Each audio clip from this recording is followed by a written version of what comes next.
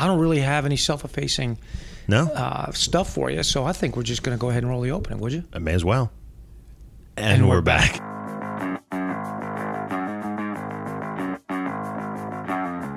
You're listening to 43 Feet, a podcast about leadership.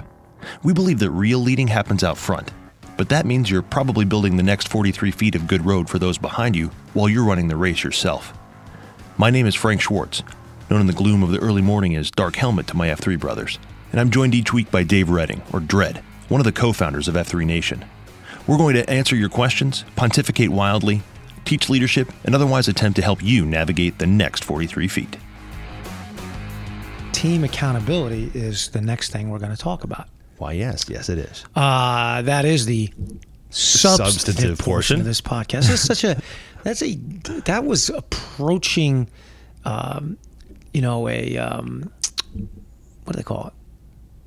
When you move from one thing to the next. A segue? A segue. That was very close to a segue. It's what it was. That was to a segue as a little scooter is to a Segway. It was almost. It was close? It was close. It was representative of one. All right. So this is in the fourth quadrant, which is the leave right Franklin, as you know. As I do. It's the Q 4.8, if you're following along on our idiotic numbing system. Which we hope you are. It has a statement, as we always have, and that's setting and maintaining high standards within the team. That's accountability team or team accountability. We say accountability team, so it fits in the acronym TEAM, which is Trust, Equipping, Accountability Team, and Missionality Team. Yes. That's why the kind of cumbersome language there to make it fit. If one wanted to look at it that way. And we do that to make it easier to remember. Yes. So you can remember VAPE, vision, articulation, persuasion, exhortation. You remember the 5 C's. You've ruined me. I've got it. Yeah. Because I was teaching this thing on Sunday to these young kids, and I was like, "Well, what you got to get is the DPAR," and they were like, "What's that?" I'm like, "Well, and by the end, they're all reciting it. Right. That just make it easy to remember. Easy to organize in your mind. This works. Right. Like SOHCAHTOA, right? When you're learning trigonometry. Right. Yeah. All right. So the Socratic, which are the 3 thought-provoking questions that go with every Q point. Provoke me. I will provoke you. Do teams need standards in the way that a man does? Don't know. No, I don't think so. How important it is for the Q to enforce standards within a team? And finally, what does the Q do about a man who does not meet the team standards? Dun, dun, dun. Those are your thought-provoking Socratics. Yes. Synthesis. Here are the spurs. The first one is a team needs collective accountability just as a him needs individual accountability. And again, Franklin, accountability for the individual we define as submission to standard through enforcement and consequence, right? That's individual. And the team needs the same kind of thing. Right. Now, the reasons why an individual needs it are at least 3, right? Number 1, to fight his jester, right? That temptation of flesh that threatens to hinder his acceleration. 2, to help him fight through the flux, right? Which are those ups and downs that come with life. The chaos of life will introduce flux into your life. And avoiding the blind spots. And those are things that you can't see. They creep up on you, right? Yeah. So without individual accountability, you'll be subject to all of those. Your gesture will constantly wear you down and hinder your acceleration. The flux will cause you to miss opportunities because you have no strategy for life. Right. Because you're not ready to fight through that. And your blind spots will creep up on you and just slam you to the ground every single time. All right. Teams, just like men, Franklin, have blind spots. Yes. Right? Just like an individual, men or a team will suffer from the flux. Those emotional peaks and valleys. Well, they're made up of people. That's right. So you can't help it, right? Like our Charlotte Panthers are going through a flux right now. Yeah. Right? That's what happens. And blind spots it's helpful to have guardrails for an individual and just as helpful for teams. Yeah. And these kind of what standards are all about, right? Without standards, a team will ultimately decelerate. Remember, in F3, everything's binary. You're either going or you're not going. Right. You're either upping or you're downing. There ain't no third direction. There is no mythical plateau, right? Yeah. That's a myth. If you think you've reached it, you're actually decelerating. You just don't realize it yet. And that's and it will catch you, friends. That's the status that we refer to as stasis or static, being static, right? Which is the opposite of dynamic. Yes. An example of a team that has decelerated is a club. Yeah. Which is just it's a combination of people that get together for no other reason than just to get together. Kind of hang out. Nothing horrible about a club except it doesn't accomplish anything. No, it may even have a stated kind of generally accepted, this is sort of the loose purpose-ish thing that we're here for. Like a book club. But if nobody reads the book, nobody cares. Sure, right. Yeah. Now, clubs are actually for kimonos, and a kimono is the kind of guy that we say has a watchword that's personal comfort rather than mission accomplishment. Right. So, picture the kimono, the garment, not the dragon. Every time it's... Yeah, that's Komodo. Somebody, is it? Yeah. Oh, I didn't even know that. Yeah. Somebody will say, the dragon. And I'm like, yeah, it's a good point. No. No, it's the silky, soft, silky garment that actually serves no purpose other than to kind of make you look and feel good. I'm sure you have one hanging in your Franklin closet. Several. And they're awesome. All right. Now, clubs are where kimonos gather. Yeah. And hymns will not hang out in clubs. No, because those are seams, not bees. Boom. All right. Now, to set effective standards, the Q of a team has to be constantly reinforcing those standards and repeating them. Repetition and reinforcement are critical. For teams, for standards. If you watch the beginning of a football game, you see the team coming out of its locker room, there's often like some words written, like a credo or something like that they can remember, right? So you constantly repeating that. Yeah. What's critical once you are repeating them and reinforcing them as the leader is that you yourself can exceed them. Tell me more. Well, I mean, if you're going to set a team standard, right? A standard for each member of the team to meet, like this is what we do here. Right. If you don't meet them, yourself, right, then you're going to have a problem. But you said exceed.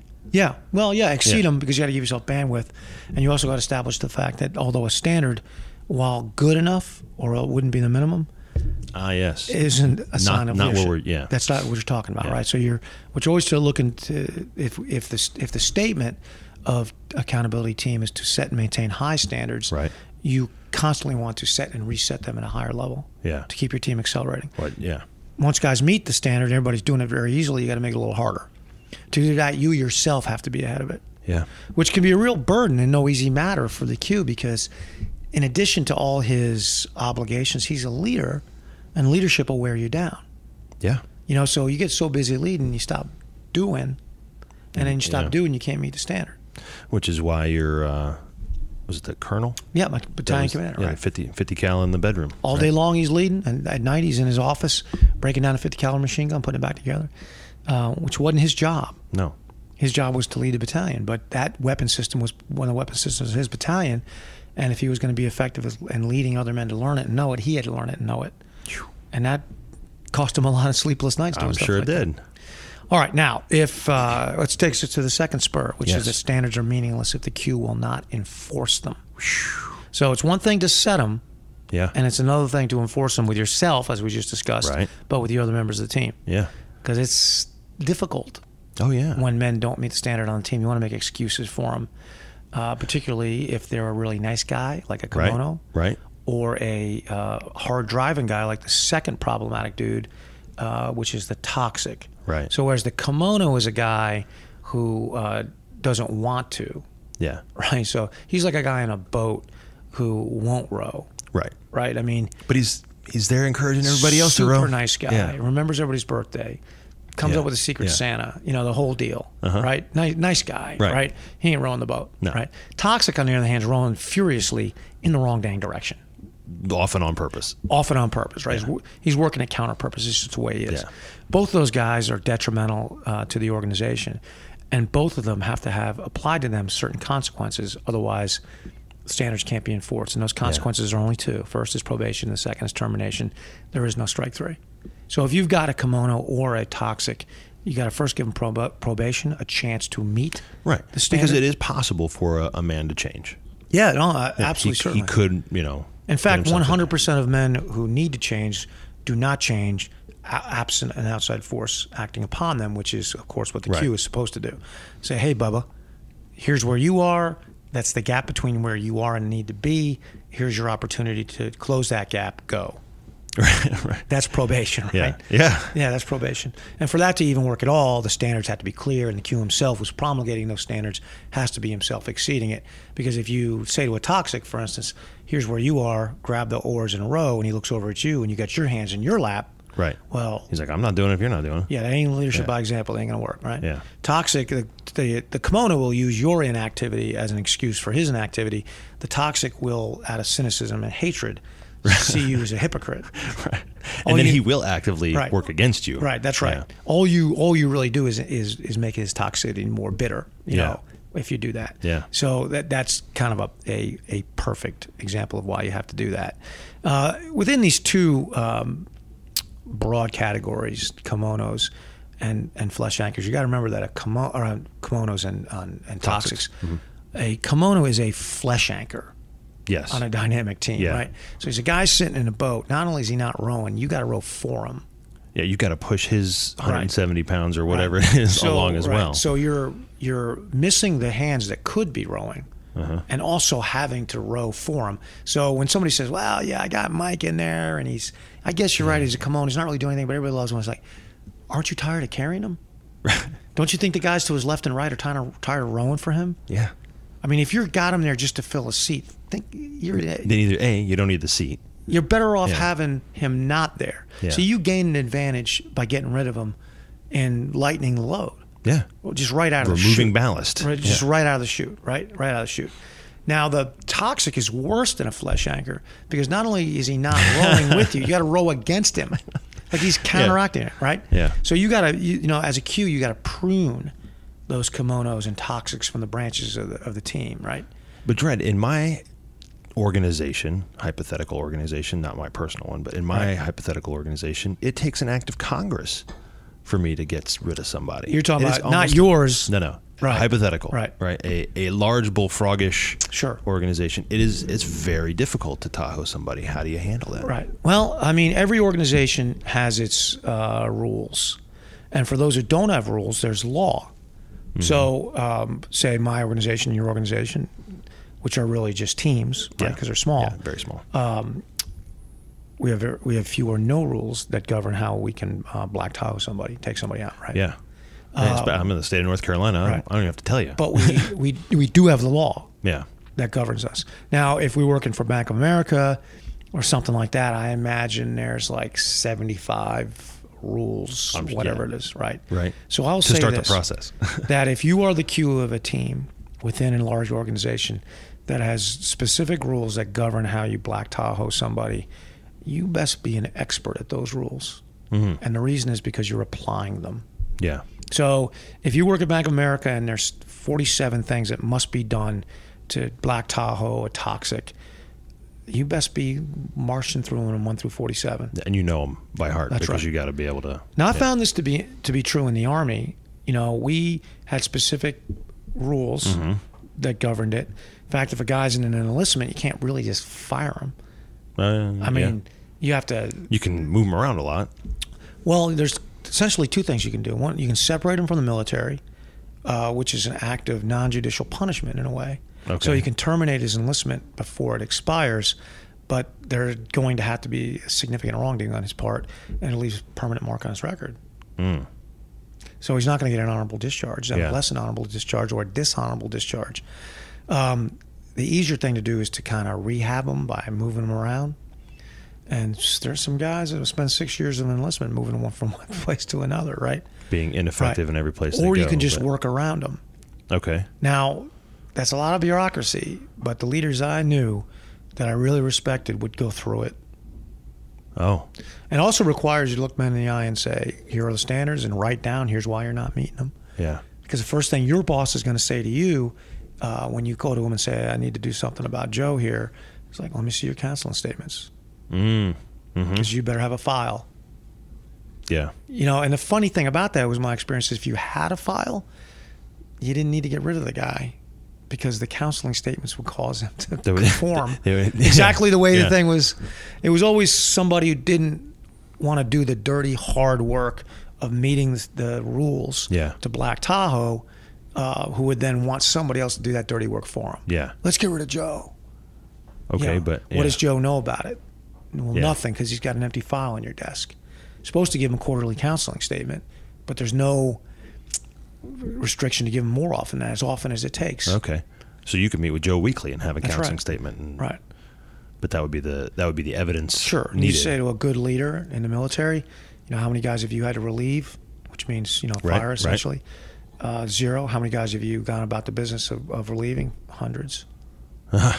Because in so doing it, the guy met the standard. Yeah, he put himself back into shape. Sure. Yeah. And you got his attention, as we like to say. Right? You got his attention. Yeah. And I think the same thing applies in the civilian world, I'm guessing.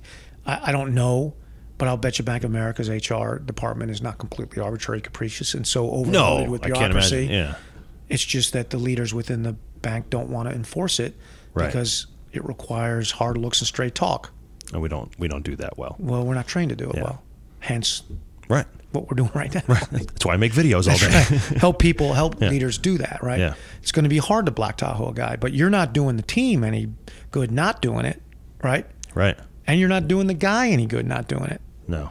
Because if you don't prune those kimonos and toxins, your tree gonna wither and die, man. Yeah, and then what have you done for that guy? Not a darn thing. All right. That takes us to the third and last spur, which is the Q does not quit on the willing. So that's a tough one. Right. So let's talk a little probation stuff here, This is before you terminate a guy. This is like, well, how do I, is there a way to see the guy's behavior change? Mm-hmm. And we got to draw a distinction between those who can't and those who won't. So if you got it that can't, because he doesn't know how, or he doesn't understand the mission or something like that, that problem starts with you as the leader. Have you made the mission clear to him, right? Have you taught him everything you know? Have you rewarded his taking of individual initiative? Have you done those things? Have you done everything you can to help him turn can't into can? Mm-hmm. And as long as he's trying and accelerating towards that, I'd say probation should continue. Okay. Now, the guy certainly could. He just won't. Yeah. Right? Either he is not motivated sufficiently or he's doing something else. He's toxic. He's like, hey, why didn't you do this? It's like, because I was too busy doing something you told me not to do. Right. All right. So how can I persuade you to do the right thing? And I would say you cannot. Yeah, maybe not. In that case, probation lasts as long as the persuasion seems to be having effect. Yeah. So as long as a man is continuing to accelerate and it doesn't put the team at risk, I say you stay with him. Don't quit on him. And as long as your attempts to persuade a man are bearing fruit, like you can see it, right? I'd say keep trying. Yeah. But as soon as you see that it's not, that can't, then be swift. Can't ain't turning into can, won't ain't turning into will. Mm-hmm. Then to be swift. And if you've met all the legal requirements or statutory regulatory requirements of the state of North Carolina, whatever state you're in, or the rules of your organization, then and you're an expert in those and you've applied them fairly and correctly, and you can stand there in front of God and everybody and say, I'm letting you go and here's why. Well, you know what? If you get sued for it, you're going to win. Yeah. And every once in a while, you just got to do that. Yeah. Every once in a while, you just have to take that on. Because if you're going to shy away and say, well, I'm never going to Black Tahoe guy because I don't want to get sued. Like, right. Well, you're never going to get sued, but you're not going to have a good organization. You're not going to have a business very long. Yeah. Yeah. Not forever. No, that's very true. Because what will happen is people will realize that they can do whatever they want. Yeah. There's no consequences to failure to meet the standards. If there's zero consequences to failure to meet the standards, some large proportion of any grouping of people is going to not meet the standards. And some people that would have met the standards won't because they see that there's no consequences to not. Completely disincentivized to do so. What you're left is that last small sliver of people that meet the standards, whether or not there's being enforced or not. In fact, they're going to meet them for their own motivation. Right. Those are your superstars, right? I mean, but they can't carry a leech forever. No. Or a bullfrog forever. It's going to turn into a leech. Yeah, they won't. Right? They generally will not. They will generally... They'll depart. Quit? Yeah. Right. They'll depart. Yeah. Above all, one of the main reasons why you don't quit on the willing, and again, we're in the fourth quadrant here, which is to leave right, and that's about building a legacy, is a leader's legacy is built on love. And if you take a man through this Black Tahoe process, you do it with love in your heart. You really hope he does. Yeah. Meet standard. You're not trying to fire him. Right. You're trying to make him better. You're trying to make him succeed. Yeah. Help him succeed. Give him the tools. And you're doing it out of love for care of him, then you're not going to have a problem if you do it that way. Yeah. Right.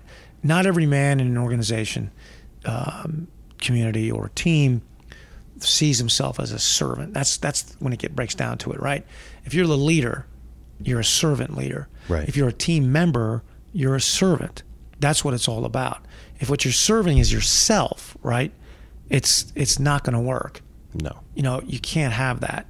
And if you don't think you have to serve anybody, like you don't see that as part of life, you're wrong too, because it may be the devil or it may be the Lord, but you're going to have to serve somebody. Yeah. You know what, Franklin? Yes, sir. You got a face for radio. It's a good thing this is a podcast. It is. It is. Yes, indeed. you're gonna have to serve somebody.